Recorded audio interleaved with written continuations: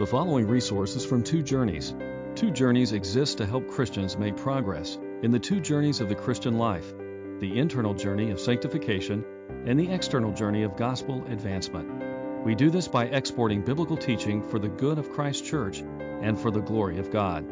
Please visit twojourneys.org for more resources. Please, if you would, turn in your scriptures to 2 Corinthians chapter 1.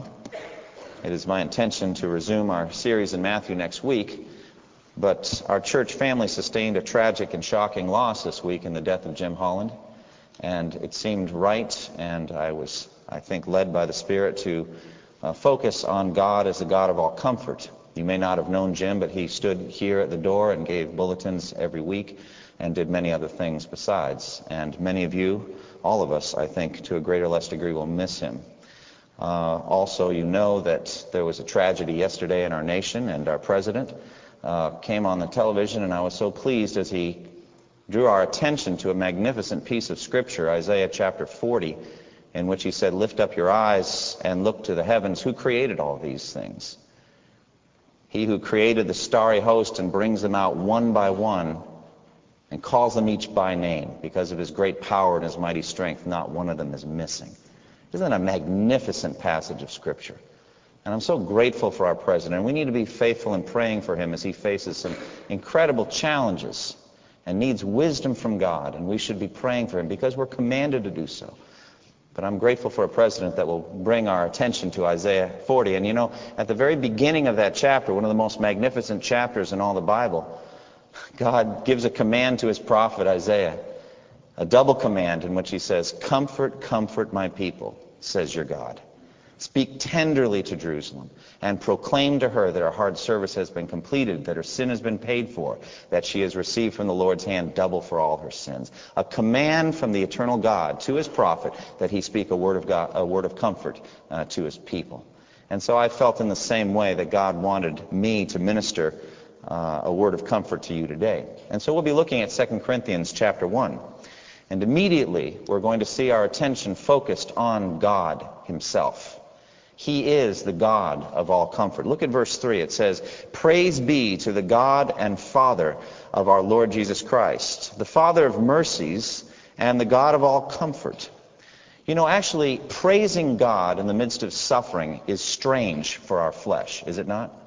It runs contrary to our nature. Apart from God, we would never praise God in the midst of suffering, in the midst of trials. In the midst of trials, we have a tendency to murmur and complain, to upbraid, to chafe and strife, perhaps even to question God, maybe even the extreme to shake our fist at God. And we've seen that again and again. This is our natural tendency. We do not naturally praise God in the midst of suffering. But if we are regenerate, if we are born again by the Holy Spirit, we have been instructed and we are led to praise God always. And especially so, we are trained to praise him in adverse circumstances, to praise him when we're suffering, when we need him the most. Job, in Job chapter 1, after he was assaulted by a series of trials that probably no one in this room will ever have to undergo, the kind of day that would knock flat anybody who did not have a solid foundation on a rock that does not move. Job, it says, got up and tore his robe and shaved his head, and then he fell to the ground in worship. In worship. And he said, "Naked I came from my mother's womb, and naked I will depart. The Lord gave, and the Lord has taken away. May the name of the Lord be praised." That is the response of a regenerate person to suffering. Praise the Lord. May the name of the Lord be praised. And then Paul and Silas, when they were arrested for preaching the gospel in Philippi, and when they were scourged and beaten and exposed to public disgrace and shame, and then thrown into prison, a miserable, dark place, and they were shackled by the jailer there, who soon would come to faith in Christ, though he did not know it. What did they do but at midnight, in the, I think, pitch blackness and darkness, because the jailer had to call for torches when he went in there. In the pitch blackness, they are praising God and they are singing hymns to his name. So I say to you that it is not our nature to praise God in adverse circumstances, but it is part of our new nature, having been born again, regenerate through faith in Christ, to praise Him always, because He is the God and Father of our Lord Jesus Christ. So Paul here in 2 Corinthians, even in the midst, I believe, of great suffering still, he's still going through trial. He begins this letter with a word of praise to God. Praise be to God, he says, right from the start. Paul's heart is warmed, and he is moved to praise the eternal God. And from the internal heart flows out words of praise and honor to God. Richard Sibbes, a Puritan theologian who wrote 300 pages on the first chapter of 2 Corinthians 1. 2 Corinthians 1, 300 pages. I only got through about 70 of it. I wish I could have read the whole thing, but I ran out of time. But he ministered comfort to me. And he was thinking and meditating on all of this and thinking about our new nature in Christ. And this is what he says: it is the disposition of God's children, after they have tasted the sweet mercy and comfort and love of God, to break forth into the praising of God and to thanksgiving. He said it is as natural for the new creature to do so as for the birds to sing in the spring. When the sun has warmed the poor creature, it shows forth its thankfulness by singing. And he said, it can no more be kept from it than fire kept from burning or water from cooling. We must praise our Lord. And so while it runs contrary to our flesh, to our nature, naturally, to praise God at all, but certainly not in adverse circumstances, it is right down the center of our new nature to praise Him always, and especially when we are suffering and struggling. The only unshakable source of comfort in this world is God Himself. And so I begin this message today by concentrating your thoughts and your focus on the unchangeable God. We seek many sources of comfort, don't we? Some of them are solid and worth our trust, and some of them are not. Some of them are shaky, and some of them downright misleading. We can trust in circumstances that never really come about. We can trust in people who let us down. But God is the unshakable rock, and He is the unshakable source of comfort. And to God alone must we look for this comfort. But first and foremost, we must look to Him as He is, the God and Father of our Lord Jesus Christ. We must look to Him in His triune nature, Father, Son, and Spirit. You know, we are praising God. We are worshiping Him. We're giving Him words of honor and praise. But you know, He doesn't need it. He is self-sufficient in this matter. Before anything was created, He was blessed. And He is blessed whether we bless Him or not. And He is praised whether we praise Him or not. Certainly He has a myriad of angels to praise Him all the time. But meditating deeply on this, I found that the members of the Trinity praise each other. We're going to see next week as we study back again in Matthew 11, Jesus says, I praise you, Father, Lord of heaven and earth. He praises His heavenly Father. And then the Father speaks of the Son at baptism. Here is my beloved Son in whom I am well pleased. This is an eternal state of blessedness. The triune God, Father, Son, and Spirit, eternally blessed, blessed forever. Whether we bless or not, whether we praise or not, He is eternal. And this is the one I set before you because He never changes. He's an eternally happy and blessed God. But we need to praise Him, don't we? We need that very deeply. Sometimes we need it more than food or drink. We need to praise Him. It is good for us to praise Him, and all the more when we're suffering, because He is forever blessed and the only source of comfort. Now, the ultimate comfort we get from God is in the fact that He sent His Son into the world. He is the God and Father of our Lord Jesus Christ, the one He sent into the world to be our Lord. We should fill our minds, therefore, with thoughts of God, the Redeemer, Father, Son, and Spirit, eternally blessed, never changing. And isn't that marvelous? You know, we praise God when things are good. And we teach a doctrine of the unchanging God. Why is He therefore not worthy to be praised now? He was worthy a month ago, a year ago. He has not changed in His nature. And so therefore He is every bit as worthy to be praised today.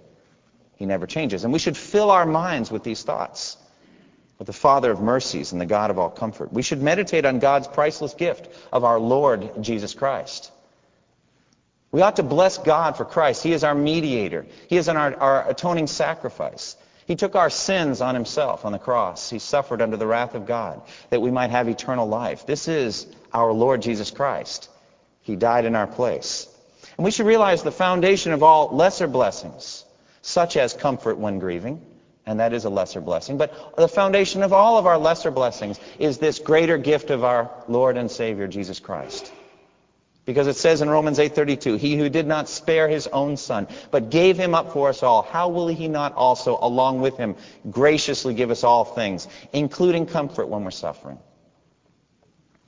And so the foundation of our comfort is the triune God, and specifically the God and Father of our Lord Jesus Christ, who sent his Son into the world to take our place, that we might have eternal life. And we can also take joy in the fact that not only is he the God and Father of our Lord Jesus Christ, but he is our Father as well through Christ. We are his adopted children.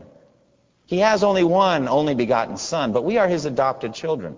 And his care for us is tender and gentle and merciful. And so he deals with us like a father. He is the Father, the Scripture says, of mercies. The Father of mercies and the God of all comfort. Now the NIV has him as the Father of compassion. I won't quibble. I love the word compassion, and it's a wonderful thing that God is compassionate to us. It means he feels what we feel. He's not detached. He's a passionate being. As a matter of fact, our passions are just a dim reflection of his own passionate being. We are created in his image. But he is compassionate in that he feels with us. But I think a better translation is found in the other English versions, which all translate this word mercies. He is the Father of mercies and the God of all comfort. Mercy is a little bit different than grace, although they're very closely related. Grace focuses on our unworthiness. It's God's lavish provision to unworthy sinners like us. But mercy focuses on our misery.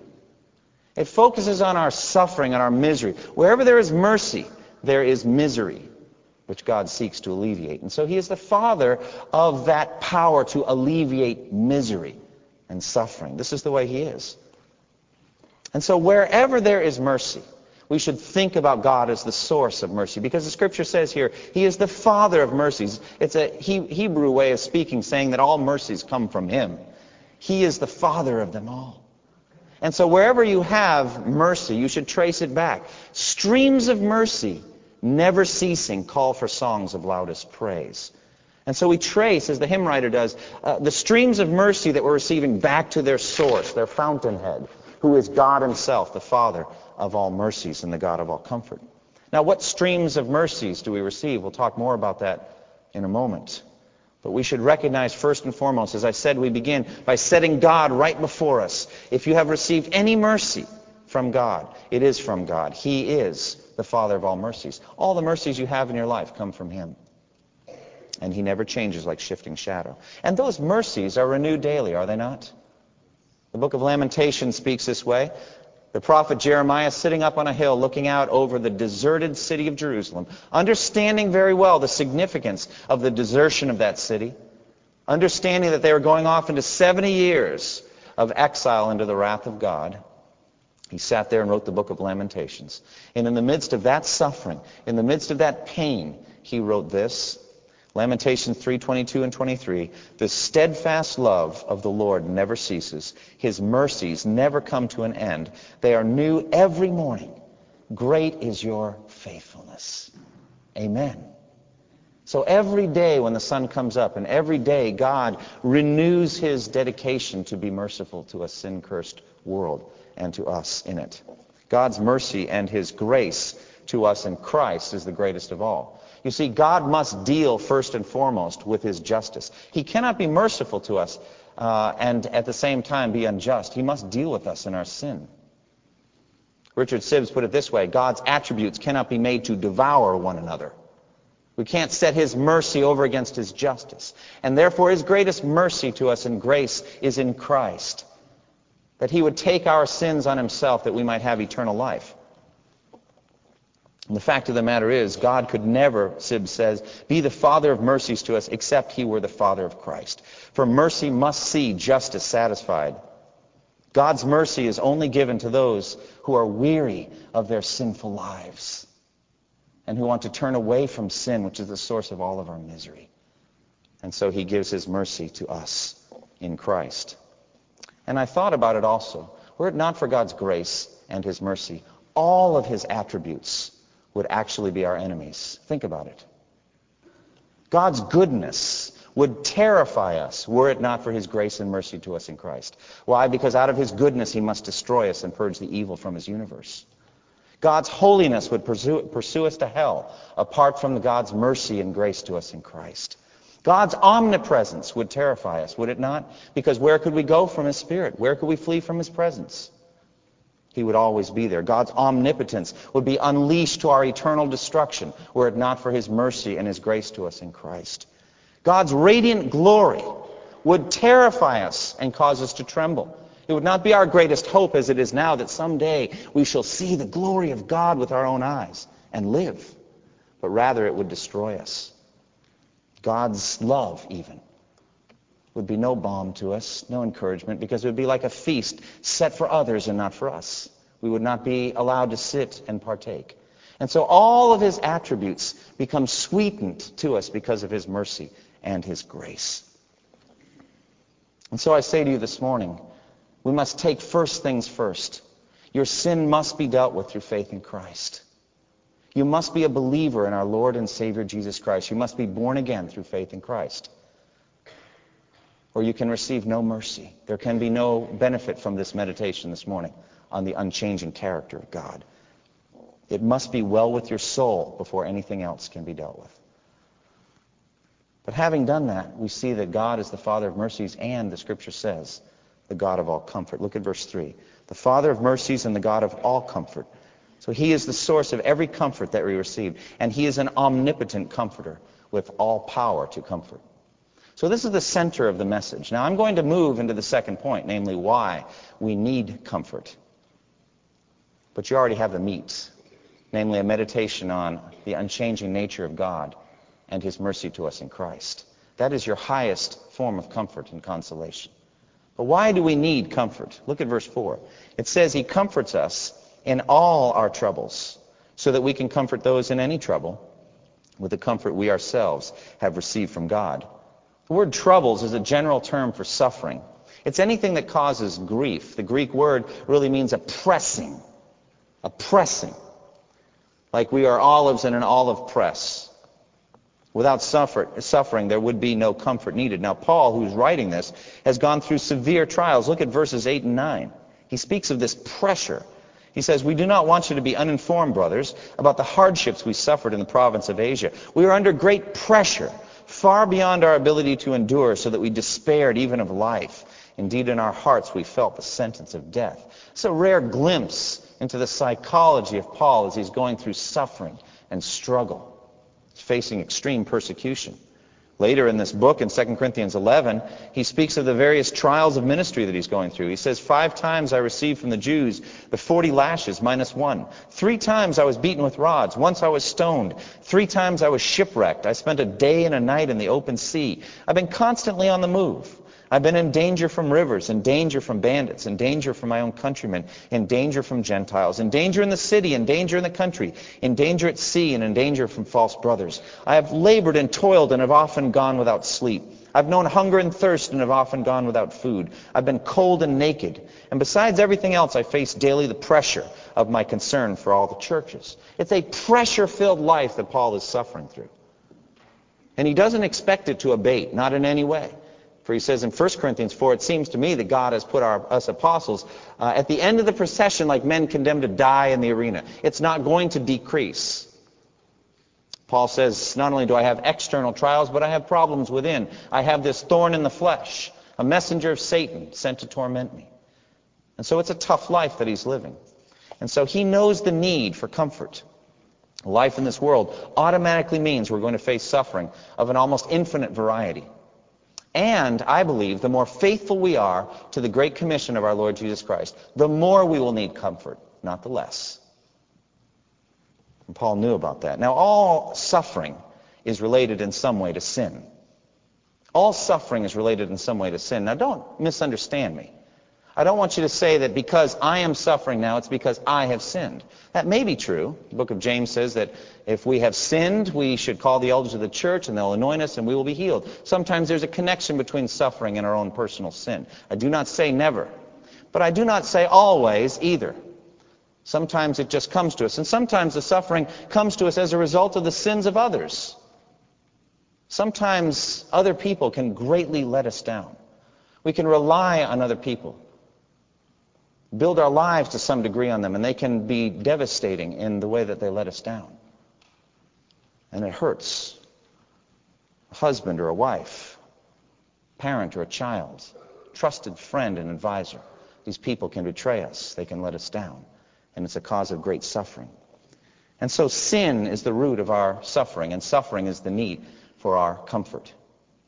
All of it traced back to sin. God is an expert at dealing with sin, an expert in alleviating suffering caused by sin. This is what he does.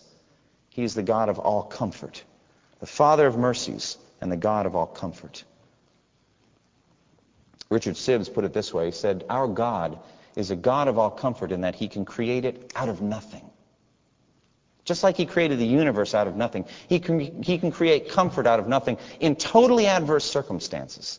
Just as he spoke light into darkness, so he can bring comfort in the midst of your suffering. Now, what are the types of comfort that God brings? Well, first of all, what is comfort? Sibbes defines it this way. A comfort is anything that allays a malady, that either takes it away or somewhat mitigates it. A comfort is anything that raises up the soul. The comforts of this life, they are not such as do altogether take away sorrow and grief, but they mitigate them. They lessen the blow. So comfort is God lessening the blow, taking away some of the pain, some of the suffering, some of the grief. Why do we say only some? Because only in heaven, when the old order of things has passed away forever, are we completely free from suffering and have no longer any need for consolation and comfort. And so the comfort comes not to completely take away the pain, but rather to soften the blow, to mitigate. What kinds of comfort does he give us? Well, he gives us the comfort of physical blessings, the comfort of spiritual blessings, and the comfort of communion through the Holy Spirit. First, the physical blessings. This is what we call common grace. This is God's ministry to our bodies and our physical lives. Martin Luther was counseling a man who's going through great suffering and great struggle and had worked through so many of the spiritual issues, and he was still in great distress. And Martin Luther, the earthy German that he was, said, you know what you need to do? You need to go out and plow your field and spread manure. You need to go fertilize your field and just feel the richness of the dirt and feel the wind on your face and just breathe the world that God's made. Well, why did he say that? Because we are physical beings with 5 senses, with bodies. And sometimes God ministers comfort just by ministering to the body. You think about Elijah, who was running for his life before that wicked woman Jezebel. And he goes out in the middle of the desert. He wants to lie down and die. He wants to die. And why? He's just filled with despair. And what does God do? Sends an angel with a biscuit and a jar of water. Says, here, eat and drink, and then go back to sleep. And then he wakes him up and says, here's another biscuit, and here's another drink of water, and then go back to sleep. This is the wisdom of our God. And so God ministers these physical blessings. Richard Sibbes says there is comfort in everything that God has created, and God is the God of that comfort. In hunger, meat comforts. In thirst, drink comforts. In cold, garments comfort. In want of advice, friends comfort. But God is the God of all. He's the God of all comfort. God ministers to our physical situations. God is also the minister of spiritual blessings as well. Not just physical comfort, but spiritual as well. The comfort of spiritual blessings. And to a Christian, this is far greater, is it not? To say, it is well with my soul, whatever my earthly circumstances. What do you think the words mean? When peace like a river attendeth my way, or when sorrows like sea billows roll. Whatever my lot, thou hast taught me to say, it is well with my soul. This is a higher level of comfort, is it not? In which we derive from the Scripture, from the Word of God, the ability to derive comfort contrary to the circumstances that we're facing. In confusion, Scripture speaks comforting wisdom. In excessive sorrow, Scripture speaks an eternal perspective that brings us joy. In overwhelming doubt, Scripture restores comforting faith. And in loneliness, Scripture ministers the very presence of God. And at the center are the promises that God has made to us in Christ. That all of our sins are forgiven. That we've been adopted into the very family of God. That for all of us who are believers, it doesn't matter how wonderful your life has been in this world, the greatest things are yet to come. All of your best blessings are yet ahead of you. Your best days are yet to come. The promises of God. But the highest of all is the comfort of communion through the Holy Spirit. Even the most earnest counsel of your friends and the comfort you get from having friends and family around you in a time of suffering can still sometimes feel external, like it's knocking on the door of your heart and you can't let it in. You refuse to be comforted. It's external to you, and you are not comforted. Even sometimes the words of Scripture can be like comfort standing at the door and knocking, but it's external to you, and you refuse to be comforted. It doesn't come in. What you need is you need a comforter from within. Somebody who lives with you and will be in you. And this is the Comforter, the Holy Spirit. I think it's a magnificent thing when you think about it. In the Old Covenant, God numerous times said to his servants these comforting words, I will be with you. He sent Moses in Exodus chapter 3, verse 12. He sent Moses in the burning bush. He sent him to Pharaoh, to Egypt. And Moses was afraid and did not want to go. And what promise did God give him? Do not be afraid. I will be with you. What does he say in Isaiah 43:2? He says, when you pass through the rivers, I will be with you. When you pass through the waters, they will not sweep over you. When you walk through the fire, you will not be burned. The flames will not set you ablaze. So the old covenant promise is, I will be with you. But the new covenant promise is better, is it not? It's a better promise. I will be in you by the power of the Holy Spirit. John 14:16 and 17. Jesus said, I will ask the Father, and he will give you another comforter to be with you forever, the Spirit of truth. The world cannot accept him because it neither sees him nor knows him, but you know him, for he lives with you and will be in you. This is the minister of comfort himself, and he will not allow you to go without comfort. He will take the external comforts of the body, the comforts of friends and of family and of food and rest and a good warm bed and whatever you need physically, and he'll couple it together with the words of Scripture and the promise and the spiritual blessings, and he will drive it home until you are comforted. That is the ministry of the Holy Spirit, the Comforter. Now, why does he comfort? What is the purpose of the comfort? First of all, it's his nature to comfort. He yearns to comfort, to speak a message of comfort to you. And if his justice is satisfied through the atoning blood of Christ, in your case, through personal faith in Christ, and if his wisdom is satisfied that these comforts are best for you, then he will lavish them on you. He will pour out comfort on you because it is his nature. One could also say it's a matter of a just balance in our sharing with Christ. Look at verse 5. He says, just as the sufferings of Christ flow over into our lives, so also through Christ our comfort overflows. In other words, if we're going to share in Christ's sufferings, we might as well share in his comfort as well. That seems to be the logic of the verse. But what, for us, are the purpose of these comforts? Why does he do it? First of all, to sustain us through the trials. Look again at verse 8 and 9. We do not want you to be uninformed, brothers, about the hardships we suffered in the province of Asia. We were under great pressure, far beyond our ability to endure. Far beyond our ability to endure. Did you see that? So that we despaired even of life. Did you see that? This is a hero of the faith. This is the Apostle Paul, a mighty man of God. He despaired of life, struggling and suffering, just as Elijah did out in that desert, starting to lose his grip. Brothers and sisters, we are merely flesh and blood. Do you think you can make it through this life without the comforts of God? To sustain you so that you keep going and accomplish and finish the task God gave you to do. He gives you comfort, lest we be overwhelmed and lose heart, lest we lose our grip of faith, lest we become discouraged beyond all measure. He gives us comfort. Secondly, though, he gives us comfort to teach us to look to himself alone, to look to God alone. Verse 9, he says, but this happened that we might not rely on ourselves, but on God who raises the dead. All of us, brothers and sisters, we have a nasty habit of relying on ourselves. If the Apostle Paul had it and needed to go through this kind of struggle to strip him of this self-reliance, how much more do we? We are self-reliant beings. And as we look inward, we can either find in ourselves the resources to cope with our problems, in which case we become prideful and arrogant, Or we can look inward in ourselves and find not the resources to go on, to face our problems. Then we despair of life itself. It's just two sides of the same coin.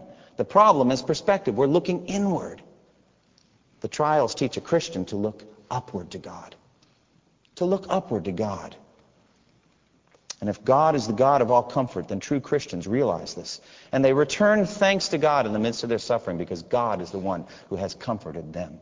And may I say, just the fact that we need comfort shows how little we should rely on ourselves. We are weak beings. Don't rely on yourself, but on God who raises the dead. Now, worldly persons tend to forget that. They take in physical comforts. Their bellies are filled. Their bodies are warmed with the comforts of God. And there's a practical atheism in that they do not return thanks to God as the God of all comfort. But a Christian takes these physical comforts and looks upward and says, God did it. I want each one of you to receive the comforts of God. I want you to have friends, church members, family members, ministering comfort. But may I say to you, every one of them is temporary. A godly mother who prays over you with tears, she is mortal. Someday she will be taken from this world. A godly father whose strong arms supported you and trained you in the faith, someday he will be taken from us, for he is mortal. A godly spouse the same way. We are mortal. We are no eternal source of comfort. And so these comforts come from God to teach us to look to Him alone and to rely on Him alone and not on temporal things. And finally, God gives us comfort to equip us to comfort others. And this has the practical purpose of drawing the body of Christ together. All of us are naturally imbued with the spirit of Cain. Am I my brother's keeper? What do I care? Why should I care what this person or that person is going through? Oh no, you should care. And so God gives you comfort so that you can turn and take that same comfort and give it to somebody else. Maybe a week later, maybe 10 years later. But He means for you to do it. Look at verses 3 through 7. Praise be to the God and Father of our Lord Jesus Christ, the Father of mercies and the God of all comfort, who comforts us in all our troubles, so that we can comfort those in any trouble with the comfort we ourselves have received from God. For just as the sufferings of Christ flow over into our lives, so also through Christ our comfort overflows. If we are distressed, it is for your comfort and salvation. If we are comforted, it is for your comfort, which produces in you patient endurance of the same sufferings we suffer. And our hope for you is firm, because we know that just as you share in our sufferings, so you also share in our comfort. We are meant to comfort one another. We are meant to bind together the body of Christ. We are meant to rejoice with those who rejoice, yes, but to mourn with those who mourn. This is what we are meant to do. And so if you're going through a hard time, could it be that God will comfort you in a certain way, and you're to store that up, and then 5 years later, take it and bestow it on somebody else?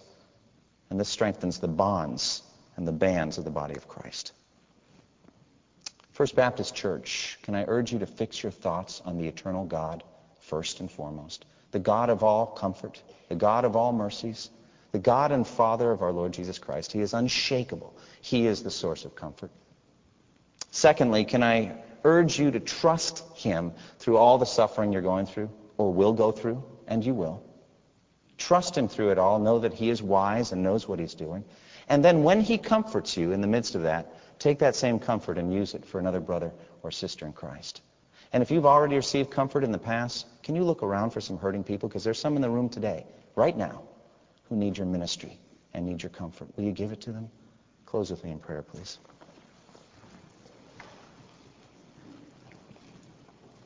Father, we thank you for the ministry of the Word. We thank you for the way you remind us again to fix our eyes on Jesus, the author and perfecter of our faith, who for the joy set before Him endured the cross, scorning its shame, sat down at the right hand of God the Father Almighty. We thank you for that, Lord, and we pray that now you would minister to those in our midst that need it the most. Minister comfort and consolation to them.